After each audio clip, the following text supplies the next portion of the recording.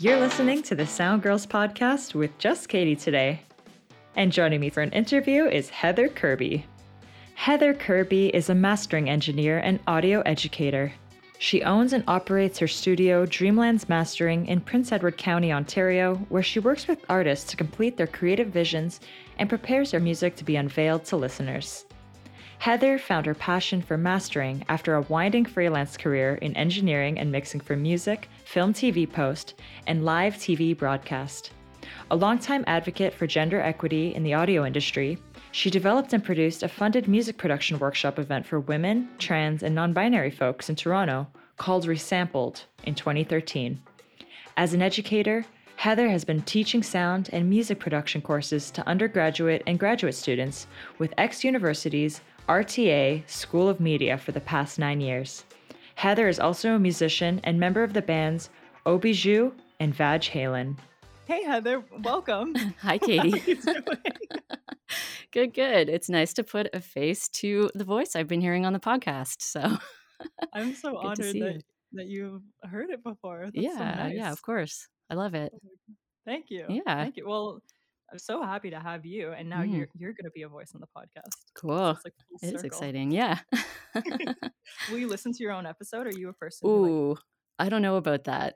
I have a Yeah. hard time with that kind of thing. I might just trust it going out in the world and, whoever hears it, hears it. We'll see if I'm feeling brave one day. It takes a lot. Yeah. It does. Like the only way I'll listen to the episodes is if I edit it, because then I'm like in control. Otherwise, I Mhm. have anxiety. I'm like, oh, Katie, stop saying that. Even though it's too late. It's been said. It's been said. Yeah. Well, Cool. Heather, I always like to start right at the beginning and kind of talk about your roots. And I guess I say this every time because you listen to the podcast. Yeah. But yeah, like, how did you get into audio in the first place and find your way into Yeah, the audio I world? mean, as I said in my bio, it's a long kind of winding path that I've been on. Good. Tell it all. I've been all over this. So you're okay for I don't know how much time we Absolutely. have, but Go nuts. okay. Yeah. No, I'm happy to hear. Okay. So if we're starting from like early days, it would be I guess when I first started playing guitar. And I'm not really from a musical family. My family appreciates music, but they're not musical people necessarily. They've been super supportive of my musical career, like letting me have band practices and drum sets in my bedrooms, in the garage. They're very patient, come to my shows, etc., but not musical necessarily themselves. But my dad did have this old acoustic guitar my mom had bought for him years before the kids were born. And there were just these kind of like printed out sheets of how to play guitar, like his early lessons in there. And I remember seeing it in the basement and not really thinking anything of it. And then it was like grade 7 or 8 or something. And a couple of boys in my school class started showing up at parties with guitars and playing and sort of like, starting to catch the attention of girls. And I was like pretty impressed by it. Maybe like self-consciously or subconsciously, I was like, oh, I want to impress girls too. But maybe didn't pick up on that until more specifically until later. But anyways, that was sort of what motivated me to go and pull that guitar out from the basement. Be like, I'm going to play guitar at parties too. So yeah, I just started kind of reading through this like printed out guitar. Oh, Sorry, my audio did a funny thing. I just like cut you out totally. Can you hear me now? Check. Yeah, good. Sorry, can you just start the sentence again? I was like, oh, sure. Drop out. So yeah, I think anyways, so I was inspired to pull my dad's acoustic guitar out of the basement, and then I just started leafing through his instruction notes and just teaching myself how to play. So yeah, just kind of like self-taught musician. And eventually like joined my big band in high school, playing bass, and random other bands. I'd say like my first show I remember playing with a band properly, I think I was in grade 10, and it was doing Rage Against the Machine covers at my Catholic church talent show. Oh, hardcore. Wow. Very hardcore. I don't know, like, yeah, it's pretty badass actually. But yeah, and then I eventually met like my first kind of like real band in high school and started playing more shows, like proper shows, and eventually went into a recording studio for the first time. And I imagine there's a lot of stories that come up like this, being the musician, walking into the recording studio and just being like, oh my gosh, what is going on here? This is incredible. I need to know it all. So Yeah. that's what happened with me. And it sort of led me towards doing my undergrad in radio and television arts at what I'll call X University. And so radio television arts, which is now called RTA School of Media, but that's what I did for my undergrad, and I focused in on the kind of audio stream. So started learning about music production and engineering, and yeah, it was awesome. Really fun in my undergrad, both like, I met one of my new bandmates there, and then kind of met the other bandmates from outside of school. And then shortly after I graduated, our band Obiju formed. And Obiju is like a orchestral pop rock band with like 6 or 7 members. Cool. Yeah, it was fun. It was fun. We were together for around 8 years or so. Released a number of LPs. We toured like North America and Europe and China, Japan. Like did a fair Oh, amount of wow. touring. Yeah, yeah, Amazing. yeah. It was really fun. Yeah, it was a blast. It was some of the best kind of times I've had. Was being with this band, being on tour. It was a great experience. But obviously, with like in a touring band, I'm on the road, off the road. So needed to start working in between to kind of fill in the gaps. So I just started doing my own freelance engineering, music production, mixing, and so on. Working in, proper studios across Toronto. Um, Also makeshift studios, bringing a bunch of gear into a basement or an art gallery or like to a live show to record that. Um, and yeah, just filling in the gaps that way. At one point, with a couple friends, we sort of opened a proper studio, and we called it Kirby's Dreamland. Do you know Kirby's Dreamland? Well, it's like we're talking Kirby, like Kirby, like circle, like Yeah, the, yeah. the The Kirby character. circle, like the kind of like vacuum circle, like sucking up. Yeah, like my go-to Yes. character in Smash Bros. Yes, Amazing. yes, Okay, yes. great, great. So yes, we called our studio Kirby's Dreamland, and we had it. It was like for about a year, and it was this studio space that we rented from someone else who had like an apartment connected to the studio, and it was fantastic. We all just kind of like pulled our gear together, but it had a proper, control room, live room, booth, and everything. So it was really exciting. And then there was a neighbor on the other side of this person we were renting from, and he just complained about the noise so much and started calling the cops on us over and over again. And it got to the point where the person renting us the space was like, I'm out of here. Like, if you guys want to take over the whole space and the apartment unit and everything and deal with this guy, it's all yours. And at that point, none of us felt like safe doing that. So it shut down pretty quickly after, about a year. So I just kind of went back to just studio hopping. An artist would come to me to work with them. We would figure out the best space to work and book it and just go in there together. Um, Is this, by the way, was this recording you were doing, or was it mastering right away with the no, sorry. studio? This was engineering, mixing, production, all that kind Right. of stuff. Yeah. So, depending on what project I was either doing all three or, just engineering or, just mixing or, yeah. And X University prepares you for that? Like, I'm curious. Did you feel prepared, or like, how did you get the chops to? I mean, you went from like touring to like, okay, we're just gonna open our own thing. Well, I mean, yeah, university did prepare me for it somewhat. I did focus in on the audio stream. I'd say that the media school at X University has really developed a lot from when I was a student there. And now there's a lot more kind of focused music production paths that you can take there. At the time, it was limited, but I did definitely pick up a fair amount of engineering schools. I actually, or engineering skills, and I actually did work at the school afterwards full time as like a tech support. And so I really kind of learned the ins and outs of the studio through that. I started teaching kind of right away, like workshops within classes. And yeah, so that I would say that that's probably, I jumped past that one part because there's so much to go through here. But Oh my God, you yeah. do it all. I'm so impressed. Like, are you just busy all the time? Like, amazing. Yeah, so I did work in like a kind of a support position at the school after I graduated. And that was like where everything was really solidified. When you're in a position where you are teaching a thing, you've got to know the thing inside out. And so I really like, it was a bit, I learned a lot more in that process than I did when I was an actual student. Um, and that gave me the confidence to work at other studios outside the school.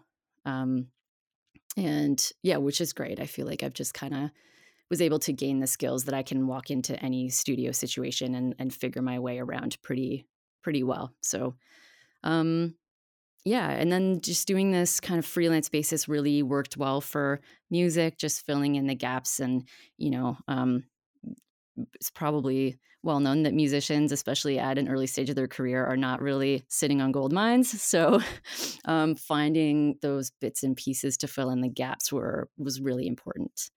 And so that's what I was doing. Um, so yeah, engineering, mixing, and then I also um, was interested, and it was when Obiju had gone to the CBC and we did a live performance, and there was someone I knew who was on the team who was miking us up for this CBC broadcast. And so I reached out to him and I was like, oh, how did you start working at the CBC? He connected me with someone else. And then I joined the casual roster at the CBC to do live TV mixing, which was Cool. that for live broadcasts. It was mostly the news show, so the national broadcast of the news show, um, it was really fun. It's a really intense job because it's live, and you're Yeah. sitting there, and it's like you really have to split your brain because you're listening to your program material, trying to make sure your hosts sound good.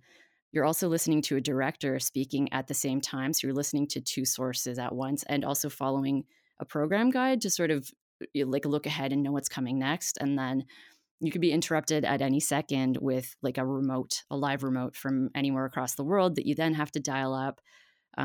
You're also dealing with like intercoms and communication within the team, and it's a lot, but it's this like really intense, but when you finish a show and it goes well, a really rewarding experience. You're like, when you nail something, it's like it feels Yeah. really good. So um, I enjoyed it, but I was on their casual roster. So I was getting calls at like 3 a.m, being like, the mixer called in sick. Can you show up? And, starting at 6 a.m. kind of thing. So, there was a number of those. Coffee shops weren't even open yet, which was a problem. Big problem. Yeah. Yeah. But yeah, I mean, I was into it.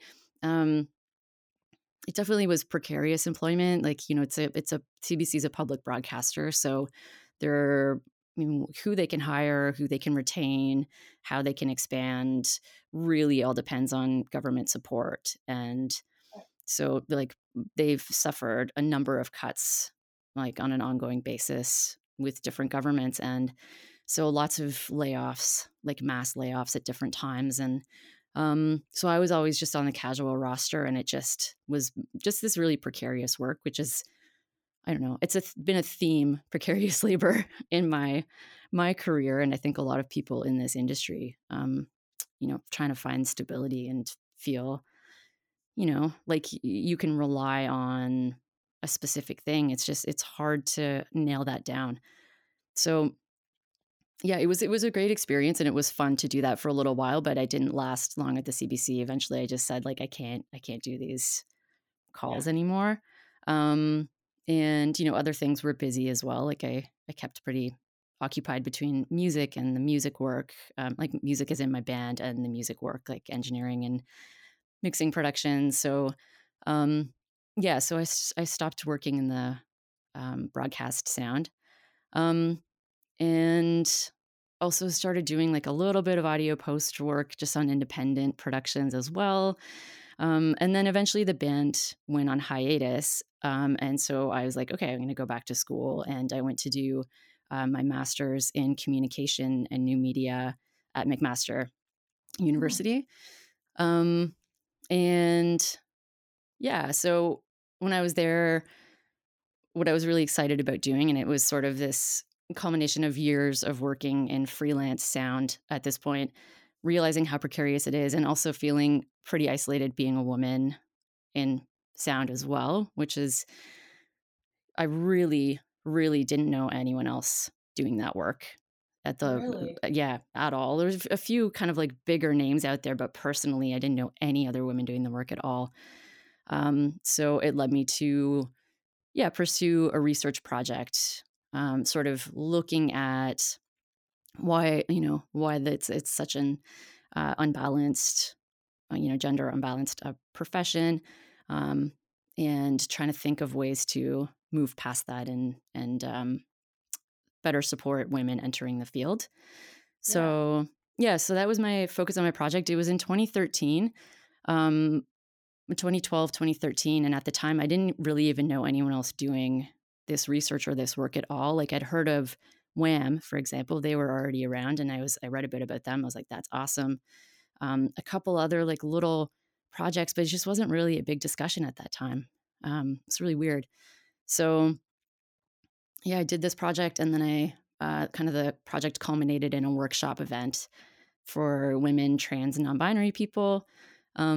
That was led by women professionals in music production, and yeah, it was just this really cool event. Put it on in Toronto, and um, I went into it because I didn't know anyone else doing the work. I had to really Yeah. hunt down people to present. I didn't know most of the presenters. I had to ask other people, and they'd say, talk to this person, and eventually put together like a really incredible team of workshop leaders, including Annalise Nerona, which is how I met her, was through this project. Oh And wow. yeah, it's super cool. It Um, is. Oh my yeah, god. yeah. I know we live in the country together, and we're best buds. So Yeah, um, and she calls you her lumberjack friend. lumberjack friend, yeah. It's Which I'm no, just like, it's so cool. I love yeah, that. I love it's how that's how it started. yeah. It's really cool. Um, but like, so I found these people to lead the workshops, but I still thought nobody would sign up for, like, I didn't know people were interested in it. So I didn't think anyone was going to come to this event that I was putting my heart and soul into. Um, but yeah, once I launched the event online and opened up registration, it filled up so quickly. And it was just this like really incredible experience of like going from feeling super isolated to being like, oh, but like there's other people out there, and they're not really in the spotlight necessarily, but they're there and they're in the place that I'm in. And it felt exciting um, at that moment. And yeah, it was really cool. I learned a lot through that experience, and helped my perspective shift a little bit. So um, What yeah. was your finding like with doing that research project? What were the contributing factors to why there's Yeah. weren't many women in the spotlight or that you could find? Yeah. I mean, it was sort of exploring how lack of same similar gendered role models and mentors can play a big factor in um, women, trans, non-binary people feeling like they could succeed if they pursued this path. There's early, like looking at early technological socialization and the way girls are socialized differently around technology than boys from a very young age, and how that impacts things. Um, just the way that, women who were doing their work wasn't getting the same. It was just being marginalized more. It wasn't being included in publications, in festivals, in um, just in public venues and avenues. It wasn't respected in the same way or promoted in the same way. And just looking at all these factors and thinking about how important it is and how important it was for me personally. This whole thing was based on how did I feel? What was my experience? How can we talk about this openly and address these specific issues? And so for me, it's like, I haven't seen any other women doing this work. I want to see it. And that would have meant a lot to me, to have seen that and feel like I would have felt a lot more confidence earlier in my career if I'd seen that and felt like I could make it. Yeah. Because I've seen other women make it, quote unquote, make it. So Yeah, so it was the idea of not just talking about the ideas and theories around why this is a problem, um, not just like interviewing people about their careers, which is also super important, but also just like getting together. I'm so sorry, I keep banging my mic. Oh, no Um, problem. but also like getting together and touching technology together, like using it and like, technology being just such an important part of this. Like it's an important part of the job, and knowing that not all people have access to technology at a young age or are supported to use it, and getting together with someone who is confident with it, who um, can help guide you and encourage you, and how much that just tactile experience of like touching, making Yeah. sound with a piece of gear, and how much that means, and how much it can kind of um like create if you will, signal flow between, touching and like connection in your brain, and like really locking in an experience, I think is was part of this. So these workshops were hands-on, um, and technology focused, and led by women professionals. So I feel like it kind of addressed a few of those different issues at that time. Yeah. So Who yeah. showed up? Like, were they people who, like, I guess already had an interest in audio and had schooling behind them, or like what kind of folks did you attract for that event? Yeah. So some of them were. We did do like an intake interview to see where people were at, and it was open to any experience level. Some were musicians who had no experience on the engineering, mixing, production side. A handful of people were, just kind of like engaged in feminist action and art, and wanted to just be a part of this thing that was happening, like a small percentage, which is cool. So cool. But like mostly it was, musicians who were just starting to learn this stuff and feeling isolated doing it on their own in their room. And then some were students. Some had a couple people from the school I had graduated from came out, but who I didn't know, and they just learned about the event and came. So it was a wide range, from people who knew absolutely nothing to people who were already doing some amount of professional work in the field.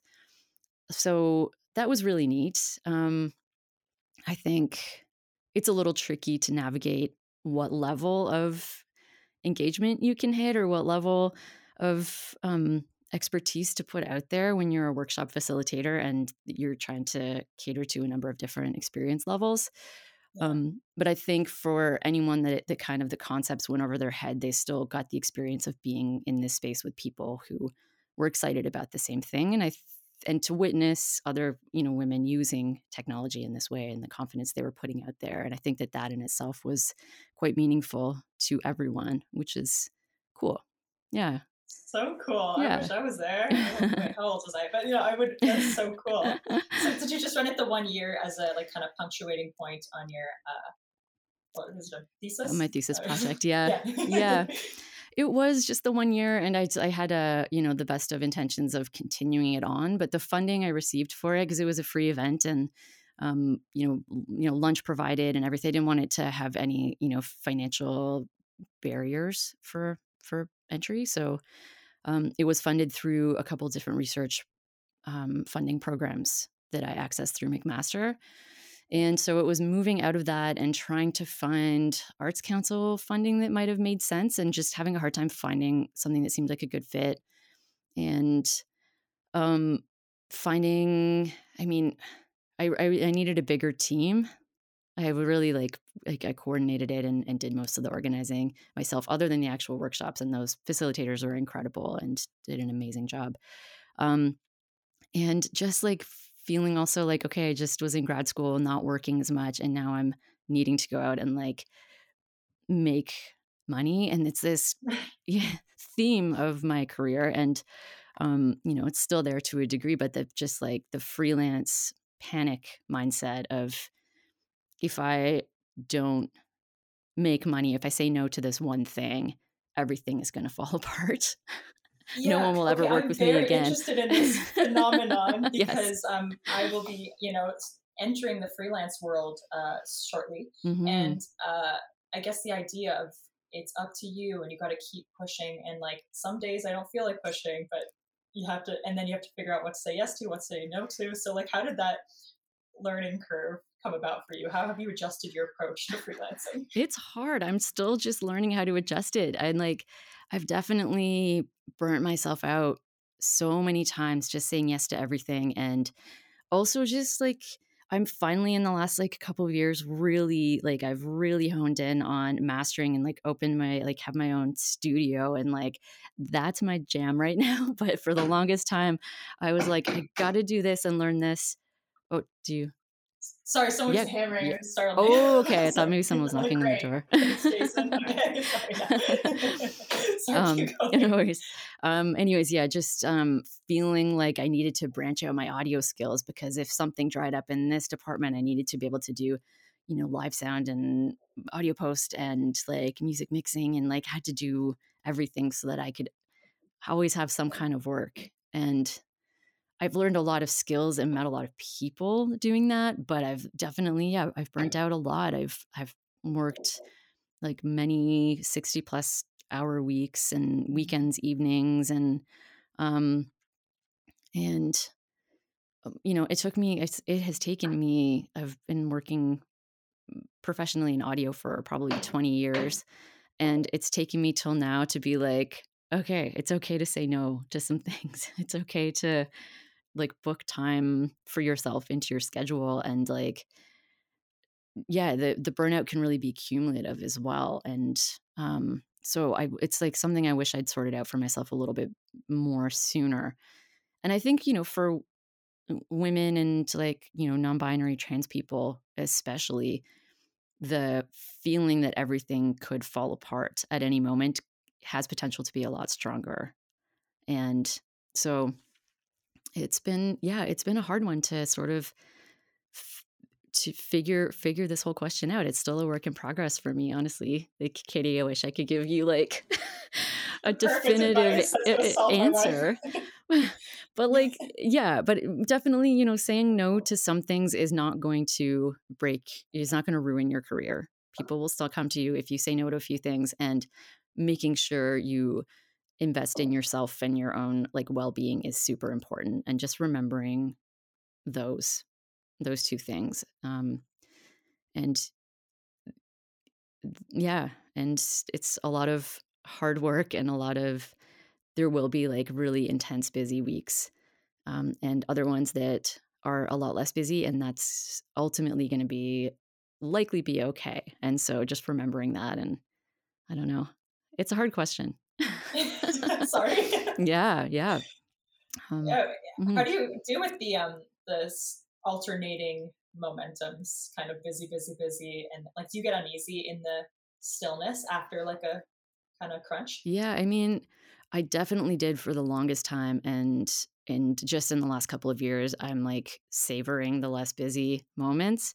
And also like I've always sort of worked independently, freelance, but now it's more of a proper business that I'm trying to establish. And so I'm always behind on keeping that side of things organized. So I'll, I won't panic. I'll get other things done that need to get done. And then, I'll even like book weeks off or days off where I'm only focusing on that stuff to try to catch up. Um, and yeah, it's been a lesson on, I don't have to do everything and say yes to everything. And these weeks can actually be really positive for getting things done, staying on top of what you need to stay on top of, and just for your mental health altogether. So it's been a process to get to a point of feeling okay about it. And I talk to friends all the time who work in the industry, and everyone goes through it. It's very common. Everyone has that panic of, okay, I've only got one thing booked next month, or like, that's it for me. It's over. Right, my career is absolutely it's done. Yeah. Yes. And then often things do come up, and there are ways to make ends meet. So yeah. It's funny because it's like the chaos and uncertainty can be an area, I guess, to thrive in. Mm-hmm. Especially at some points, it's like the excitement. I can imagine getting on board with it, but then I feel like life always throws curveballs, and there is a element of stability that we all kind of need to some degree. Absolutely. Yeah. Yeah. I mean, so much of what I've done and experienced in different places I've worked, I would never trade it in. Like, I love it. It's been really fun and exciting. And then, but it's not always sustainable at that level. So I'm just embracing that a bit more and trying to chill out a bit more Good, without good, without yeah. trying to not feel any like regrets about, those past decisions, because I did still gain a lot from those periods of time. So, and met so many people, and it's been great. So, yeah. Yeah, yeah. So, okay, can you tell me about teaching at X Yeah. University and I guess opening your studio? Yeah, yeah. So, yeah, I part of why I wanted to do my master's degree as well was to start to teach a little bit more, because I had, again, like after I graduated, worked in sort of a technical position at the school where I started doing workshops and teaching to a certain degree some courses, and I really enjoyed it. Like, love connecting with students, love learning from students as well. I feel like I learn so much from my students all the time, which is amazing. And just love like being part of those moments where a student, like, something connects for them and you see them kind of like light up because they've like something makes sense and they understand it and they're excited about it, and it's like it's just a really cool thing. So um yeah, so right after I graduated from McMaster, I started teaching at X University with RTA School of Media, and it's been 9 years now that I've been teaching there. And I teach a first year sound production course, which is largely focused on podcasting, which is really Cool. fun. Yeah. I teach an That's a intermediate. newer course, by the way, because like for podcasting must be like Yeah. newish. Well, it's not called podcasting, it's called first year sound production, but it's a way to teach audio production and also let the students work on something in a topic or area that they're interested in. So it's a good way to just, keep students engaged and learn audio skills at the same time. So Um, cool. Yeah. so yeah, it's a fun course. And I'm not currently teaching these two courses, but I've taught them a bunch in the past. But intermediate audio course that's a lot more kind of music production focused, and an audio post production course as well. So I've taught those three over the last 9 years, and it's been great. Um, Again, like, I love teaching, and again, it's precarious work. Unfortunately, it's I think it's an important conversation to have, but there's a lot of kind of problems inherent in the academic institution that need to be solved. And one of them is how much precarious faculty there is. So I'm a sessional instructor and I've been there for 9 years, but I have to reapply for my job every single year, like every year. Um, and you only get benefits through the school if you work a certain number of hours. And if you work a certain number of hours, then your professional work has to fall to the wayside because you just don't have time for it, because it's a big kind of demanding chunk of time if you teach that number of hours. So you're kind of doing this juggle of like, I really like teaching and it's really great, but I could say yes to teaching all these courses and then my mastering business doesn't, like, I can't kind of keep up with everything. Um, and then next year I might get half the courses that I did this year. And then in the meantime, my mastering business has suffered. And so it's this kind of like balancing act, unfortunately. Um, you know, Again, like, a lot of great aspects to teaching there. I love a lot of my colleagues, and it's a lot of fun. But there's just um, a growing body of kind of precarious labor happening in academia that is not super equitable, and um, yeah, it's just another one of the things that I have to juggle and feel like I never know what's going to happen in my career. So I thought it was going to provide stability. I was like, oh my no, God, I'm so excited to hear that you gosh, kind no. of got there. But Like, yeah, wait, I guess I never thought about, yeah, like unless you're like tenured or whatever, it's basically kind of crap. Like exactly. It's in yeah. terms of, yeah, Like, it's not that it doesn't, like, it's when you're in it and you know what you've got and you can plan for the, like, for me, like, 4 months of the year that I teach, it's like this great thing where I'm like, okay, now I know my contract, I know that this is coming in for me, great. So you've got this like window of stability, but the long-term part isn't there, unfortunately. But yeah, so but it's great, and I'll continue teaching with the school. I think I just get so much out of it that you know it's wonderful, and hopefully there's some progress made in terms of it's not this one school. It's kind of academia in general right now. It's just the direction things are going. It's like a bit more of a business now than it used to be, than a public Yeah. institution. So yeah. Um so there's that. And then before I got into mastering as deeply as I am, I also went a little deeper into film and television. Coming after grad school, I worked as an ADR engineer and joined the DGC union and did some sound editing as well. So I worked at my first ADR gig was with Tattersall Sound and Picture, which is now SIM. Now Formosa, I think. No, I think it's Formosa now. Is I it think now? It changed again. Yeah, Okay. it changed again. Shh, I knew that. Oh, sorry. Yeah, no. Yeah. This is so new. This is so new. Yeah, It's like okay. 2 weeks ago. Yeah. Okay. But yeah, Well, Tattersall. Yeah. Tattersall, yeah. And Jam Post, which is another facility with sound edit and ADR studios. Worked with like Take 5 Productions. I've done some work with Sound Dogs and Urban Post. And that was fun. So like I got to work on like The Handmaid's Tale a little bit, a couple episodes, the show Rain and Winona Earp and Rookie Blue and some other just like cool, fun shows. And yeah, some fun like ADR stories as well. Like that was a really fun job actually. I enjoyed it. Not something I can do anymore because I've moved out to the country now, and it's just you have to be where the studios are if you want to do studio work. So yeah, but it was fun. It'd be nice to go do ADR in Prince Edward County. I mean, it would. We could do sort of like a ADR retreat here. Oh, yeah, let's make that happen. One day. Let's start a business. Yes. That's so cool. So what are your stories? What comes to mind?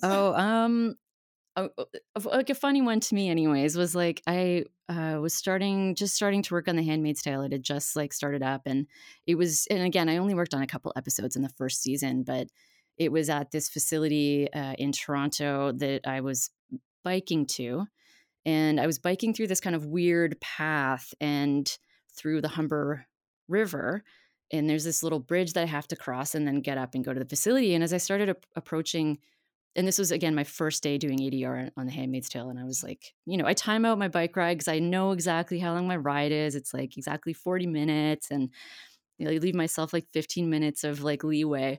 And I show up and the bridge is blocked off. I'm seeing cop cars and I'm seeing just like stuff everywhere. And I thought there was like an accident. There was a car on the bridge. I thought there was an accident that happened. And I was like, oh crap, this is the only way to get where I need to go on time.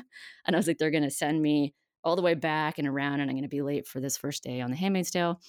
And then I got a little bit closer, and there's a couple cops standing there, and they were just like, oh yeah, you can go through, just be careful because there's a bit of like debris on the bridge. And I was like, what? Like they're letting me bike through an accident? Like it made no sense. And then I got closer to the bridge, and there were these men standing there at the front of the bridge with these like guns, like automatic rifle guns. I was like, what is going on? I was terrified.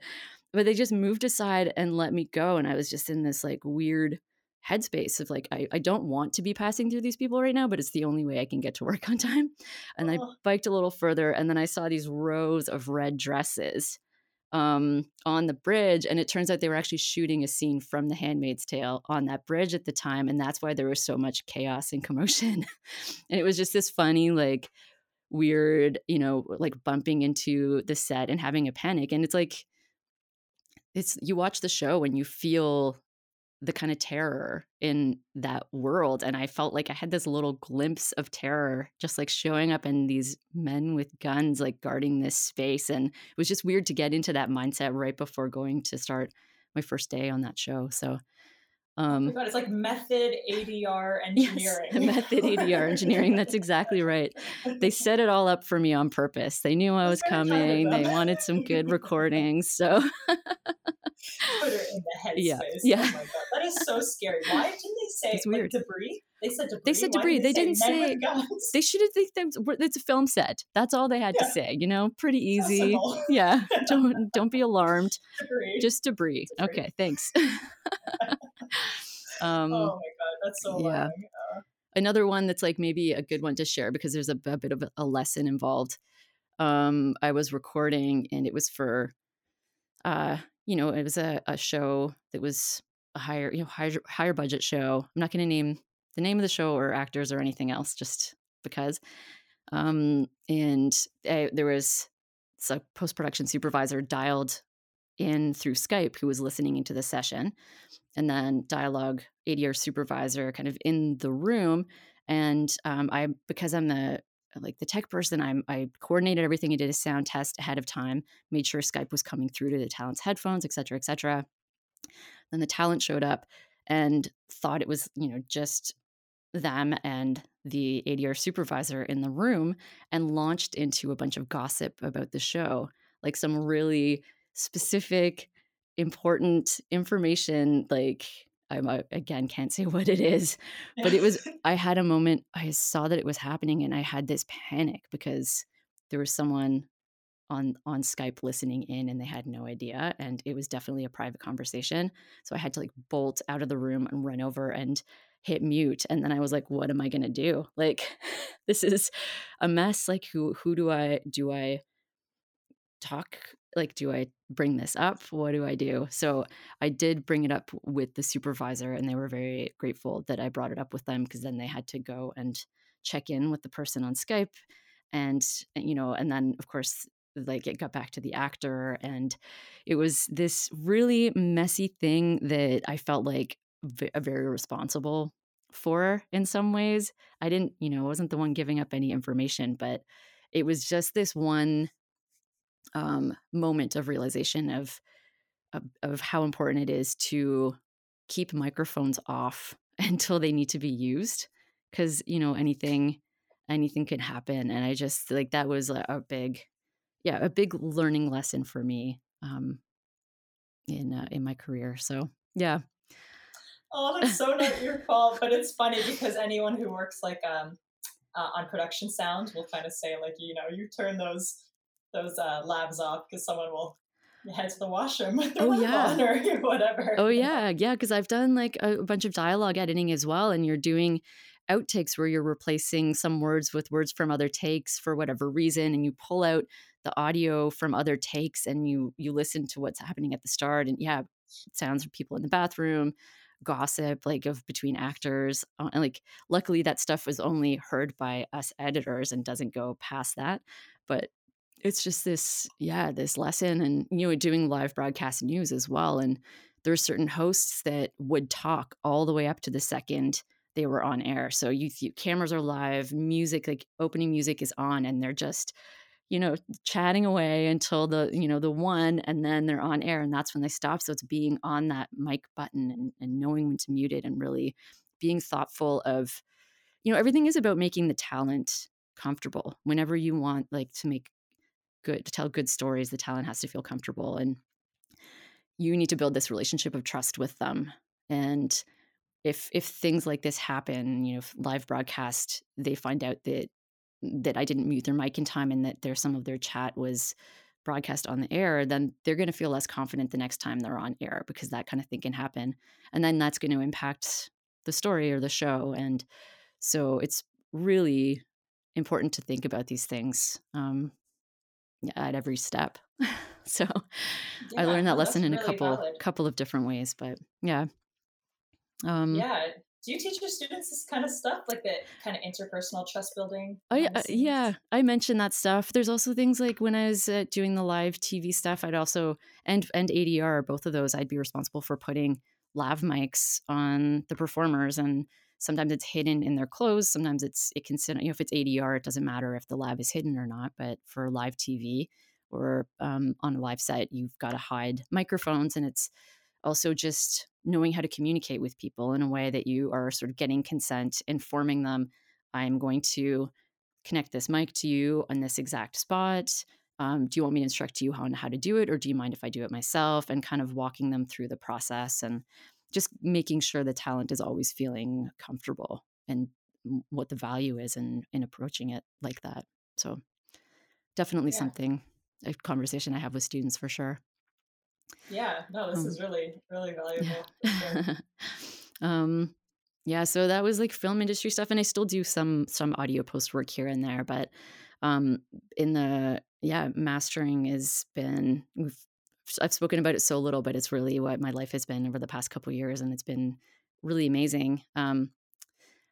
I'll share another story. Please, This yes, is this is so great.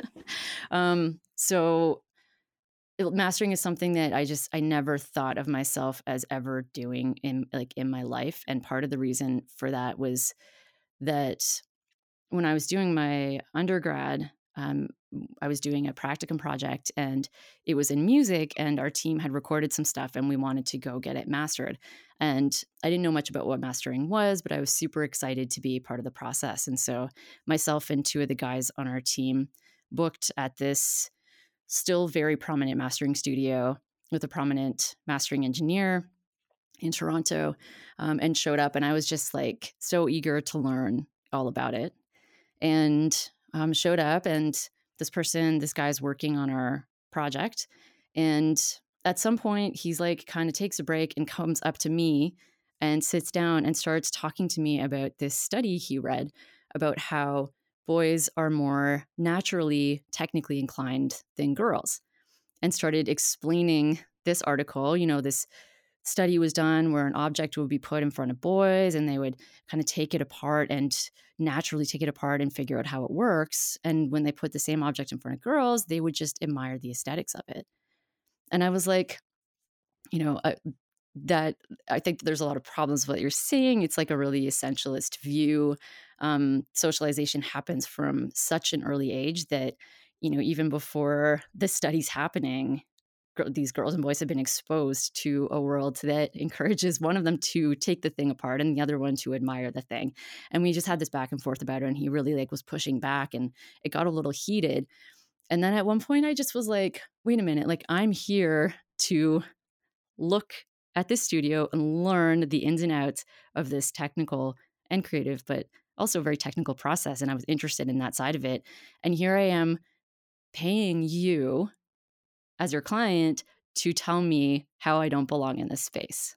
And I was like, this is so messed up. And it took me like a leaving the space to kind of like put this all together. And I just felt really discouraged by it. Like it was like such a blatant, like, I don't know, like a shutdown or something that happened. And so, my next experience in a mastering room wasn't super positive either. And so it's just, as I was getting in deeper with engineering and mixing and production, it just never popped up as something that I could do in my head. And then it was like a number of years ago now, but a friend of mine, like a very close friend of mine, just randomly sent me a couple tracks and he said, will you master these for me? And I was like, I don't master. And he was like, you don't master, but you can master. So just do it. And I was like, okay, that's a good point. I've never actually tried it. I'm just saying I don't do it. So I did it and I tried it out and I enjoyed it. And there were notes, things to address, and that was totally fine. And then I made those adjustments, learned a lot in just that first conversation of like, this is what we're looking for. It's sounding like this for now, and being like, okay. And things started just kind of clicking in a little bit more, and eventually got them some tracks that they were really happy with. Um, and then I was like, oh, that's really cool. And I actually really enjoyed this thing. And it from there started just progressing really naturally. And people, he asked me to work on a couple of other clients. And then those clients mentioned me to some other people. And it was just this organic thing where I just sort of became a mastering engineer. And it's been amazing. Like I really love, especially the creative side of the work. And I also have this, like, I like that, versus, engineering or producing where you're working on one project for a long period of time. which I also really enjoyed, but you sort of like get exposed to a lot of different projects in shorter periods of time. And I find that really cool and stimulating. And then also all these artists are like sending me reference tracks that they really like. And I look those up and I'm like, oh, that music's really cool too. And so I feel like I have people like curating my listening experience for me. And I find it so hard to find music in this really kind of like saturated market. And so I feel like, yeah, it's been cool. I like those aspects of it a lot. Um, Wow. yeah. So can you just tell, because I know some people have a hard time maybe understanding the distinction. So how would you describe mastering to a layman?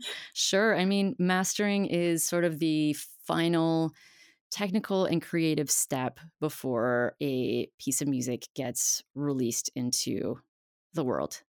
And technical in the sense that you have certain specifications that you want to meet. You have to be, in terms of loudness, peak levels, dynamic range, and a lot of those are dependent on what the delivery format is. So, vinyl versus streaming platforms, different streaming platforms have different recommendations and targets and so on.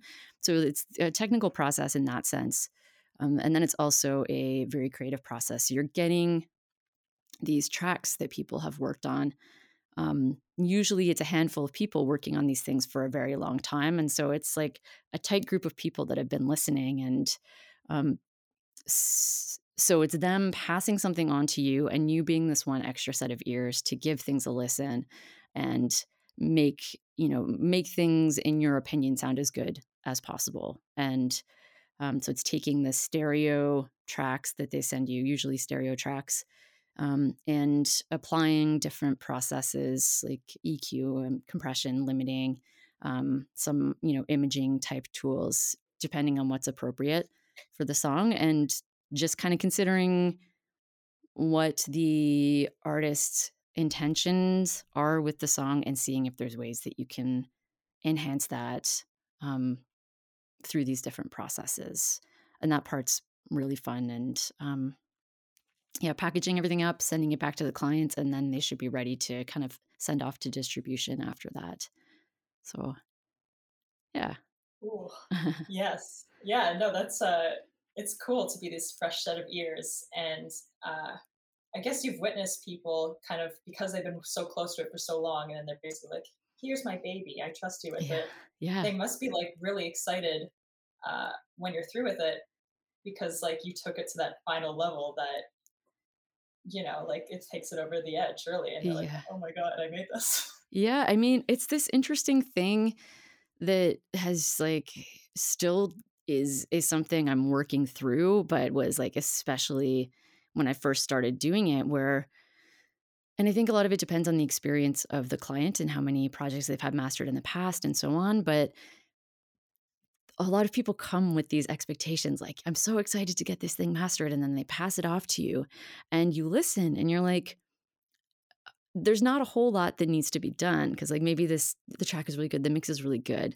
And then it's this whole thing of like feeling confident, knowing when to not do a lot and still saying, that they're really excited to get it back. And if it comes back and it's like in the same vein, but like enhanced a little bit, or if it's not like completely different and no, like, are you going to let them down or something? And so I like, there's Yeah, been times earlier on, especially where I've been like, okay, I like, this sounds great, but I got to try some stuff because it's my job to make this sound different and exciting for them.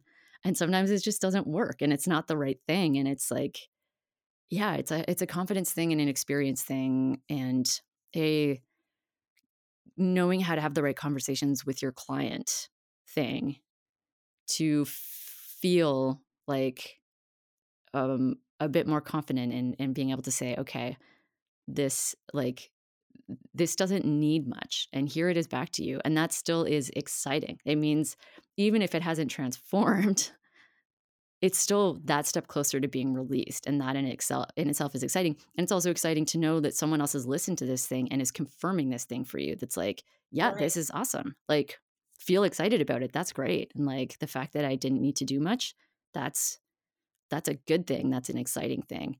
So yeah, there's some of that. It's just one of the things that I think is tricky. And I know there's a lot of really incredible mastering engineers that have taken a very different path from me. And they've started, interning at studios and working under a mentorship of really, amazing big name mastering engineers, and learned a lot from them. And my path has been very different. And I'm learning a lot more through artists and mixers and producers than I am from other mastering engineers, because I'm just kind of independently running my own studio and doing this myself. And it is still like a similar learning process, but just from very different perspectives and different people. So yeah, it's been interesting. Yeah, no, that's such a good point that you have had an unusual or atypical route. But Hmm. look at you. Look at you. How did you open your studio? And why Prince Edward County? um, the why Prince Edward County is a good question. We did have like a couple, my partner and I had a couple of friends out here, one of them being Annalise beforehand, and like me knowing that there's someone else out here doing this kind of work, um and that I could collaborate with or something at some point was exciting. And knowing that there's like a big music community here as well, or people just are into, it's kind of a broad statement to make, but there's a big supportive arts community here. Um, and it was just a matter of, I think, and more so for my partner, but feeling the overwhelm of living in a big city. And I think there was this idea, especially with where I was at with my work and kind of being all over the place and working so much, being like, well, if we move out to the country, I'm sort of forced to change this lifestyle and take a bit more of a directed approach to things. And it might be hard at first, but to figure out a path that's less chaotic and just kind of settle into, the same opportunities aren't out here, so what opportunities are here and how can we make this work, and also how can I have more time to be a lumberjack in my life, for example. For example, just a Yeah. easy pastime. Yeah, exactly. So yeah, so we just, I don't know, it was like a bit of an impulsive move on my part, and things definitely haven't gone how I anticipated. But like certain things worked out in an oddly, like, I hate to look at any positives from COVID whatsoever, but there is something that's been like, that's facilitated me doing certain work remotely, like, Right. classes going online. Yeah. And this neat thing where artists during the pandemic didn't stop making music, or didn't stop making art. And so those artists passed their work on to me still. And so I was still able to kind of grow my business and grow my work during that time, um, which has been great. Um, and yeah, so we had this detached garage on our property, and during the pandemic, converted it into my studio space. Before that, I was renting a space and sharing it in town with someone else. And we've since, converted the garage, and now it's my home base for my studio. And it feels great to just have my own space. I've always kind of bounced around to other people's spaces, shared spaces. And now I've got this thing that I was heavily involved in the process of designing and treating, and doing all the room measurements. And it feels really good to have gotten a chance to do that. um and yeah, and I've been like, it's just steadily picked up over time. And um yeah, it's good. Just took some adapting once I moved out Just a here, little but bit of, yeah. yeah, yeah. Yeah. So, but things have kind of fallen into place. You're happy there. Yeah, I'm happy. I do miss like the bustle of the big city sometimes. And but I can, once the pandemic is a bit more under control, like I'll just go back there and work more often. And I can still be in there when I feel the need to have that kind of energy. And it's so great to have access to this space whenever, like in my day-to-day life. So it's a good balance, I'd say. Yeah. Yeah. How Yeah. far is it from Toronto? It's about Is it 2.5 hours. Yeah. okay? So not something you want to do every day, going there and back, You know. but but yeah. Mm. That's nice though. I think, I mean, you basically planted a seed. I mean, I think that's like that you have some roots now Hmm. instead of moving around. Exactly. Exactly. So that's really lovely to It's good. Yeah. feel that. Yeah. Yeah. Yeah. So is school still remote for you this semester? Well, it went back part in person and part remote. And in the end, I stuck with doing only the remote courses. Going into the city, it's still, there's the commuting aspect, and I prefer to take a train than a car. So you're in a space with a lot of people, tight space, and then staying at a new space and then being in a school environment with people. It felt like a lot to go right back into. So, yeah, so I'm just doing online courses for now, and hopefully next year I'll go back to doing some in-person courses. I do miss being in studios physically with students, though. It's also been neat to figure out how to move, music production courses online and teach them from my studio, and it's worked out pretty well for the most part. So, um, Yeah. yeah. What is that adjustment like? Like, how do Oh you man. make it work? It's wild. There's a lot of sort of thinking about what I think one of the important things I learned in um, moving our intermediate audio class to online and doing the music productions work, for example, specifically, and thinking about how everyone's coming into this class at a different level and knowing different things, different access to, a quiet space in their home, for example, different access to technology, like sort of having to buy a certain amount of technology to make the course happen, but different grades of technology. And typically, when this course would run, it would be in person and there would be more group work and support student to student. And it just wasn't as possible to collaborate. There's ways that we made collaboration happen, but um, even making collaboration happen is trickier for certain students than others. There's students that were, in different time zones as well. So it's really looking at, okay, it's meeting everyone where they're at and realizing that the outcome doesn't need to be at the same standard for everyone. And that's not what the measurement should be. It shouldn't be, are we all hitting this target? It should be, did we learn this much? And so this much for one person might get you to here, for someone else it might get you to here, but you still are making progress because you're learning and looking at ways to put flexibility into assignments. So um, some people could collaborate if they were able to coordinate that and they were excited about it. Other people could work independently.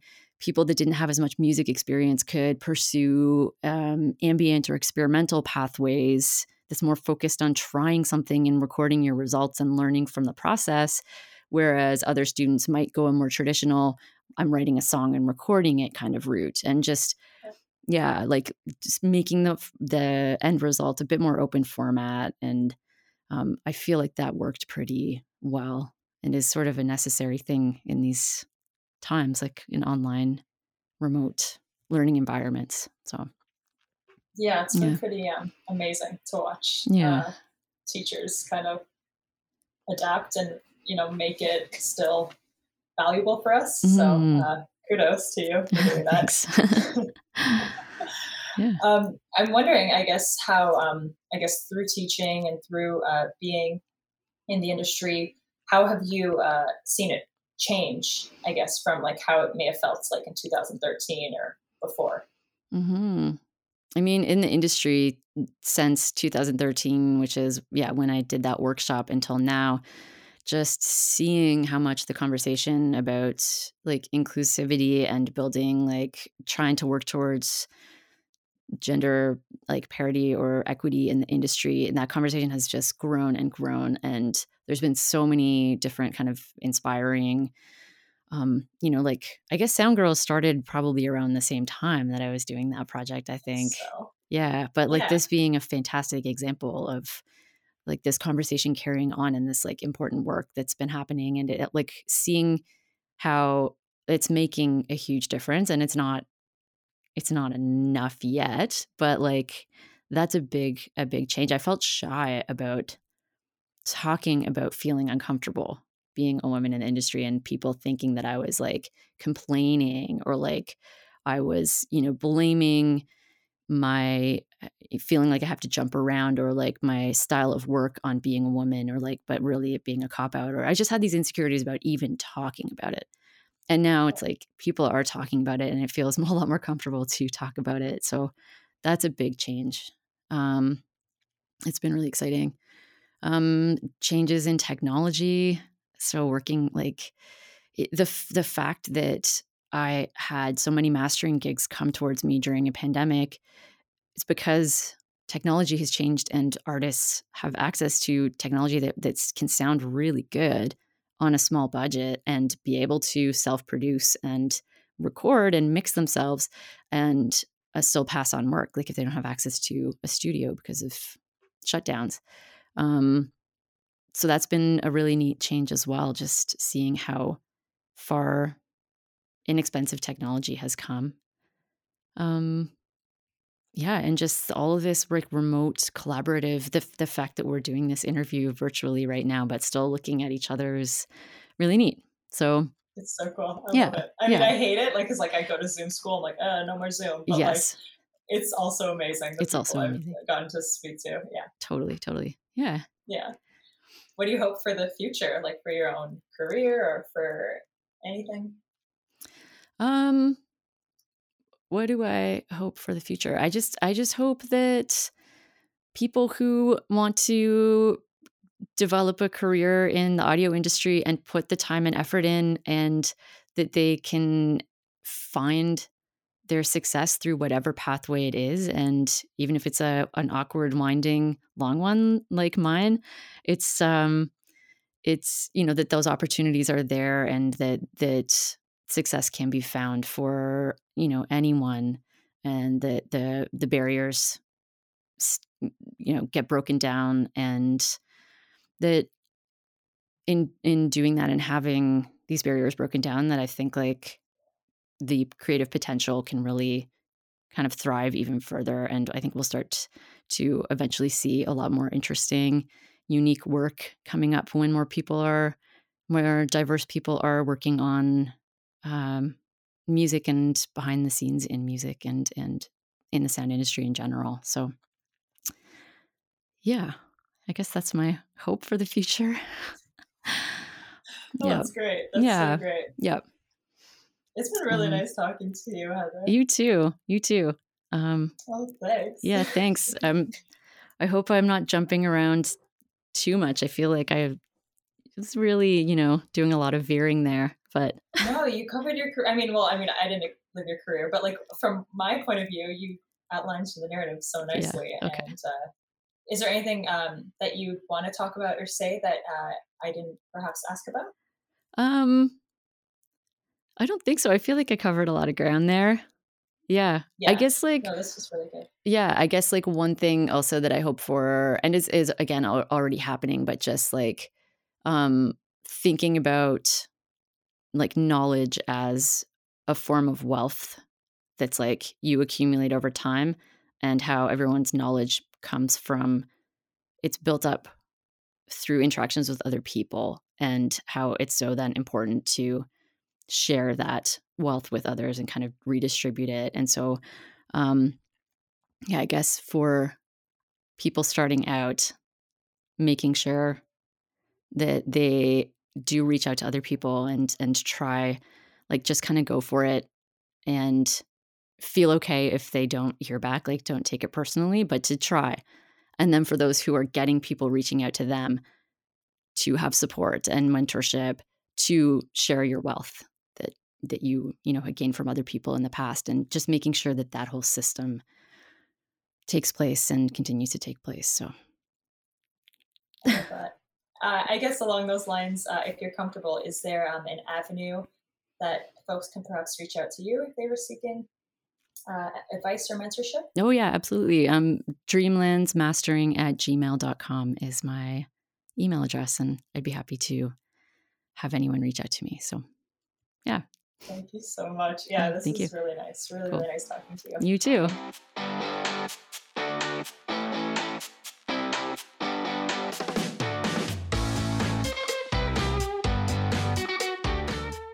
Thank you for listening to the Sound Girls podcast. Check out soundgirls.org for more information. Our mission is to create a supportive community for women in audio and music production, providing the tools, knowledge, and support to further their careers. The Sound Girls Living History Project is a collection of oral history interviews that highlights the careers and achievements of women and underrepresented groups in audio. One of the interviews is with Stephanie Brown, a sound editor and dialogue and ADR supervisor, known for her work on The Incredible Hulk, 8 Mile, A Wrinkle in Time, and many others. Working on The Matrix was probably my favorite because at the time we didn't know what that movie was going to be, but we knew something was going to happen. And to see the phenomenon that movie became was amazing. And then to be involved in the sequels, it's still the highlight of my career, is just being involved in that. Be sure and catch the full interview with Stephanie Brown, along with all the other Living History interviews, over on the Sound Girls website or YouTube channel.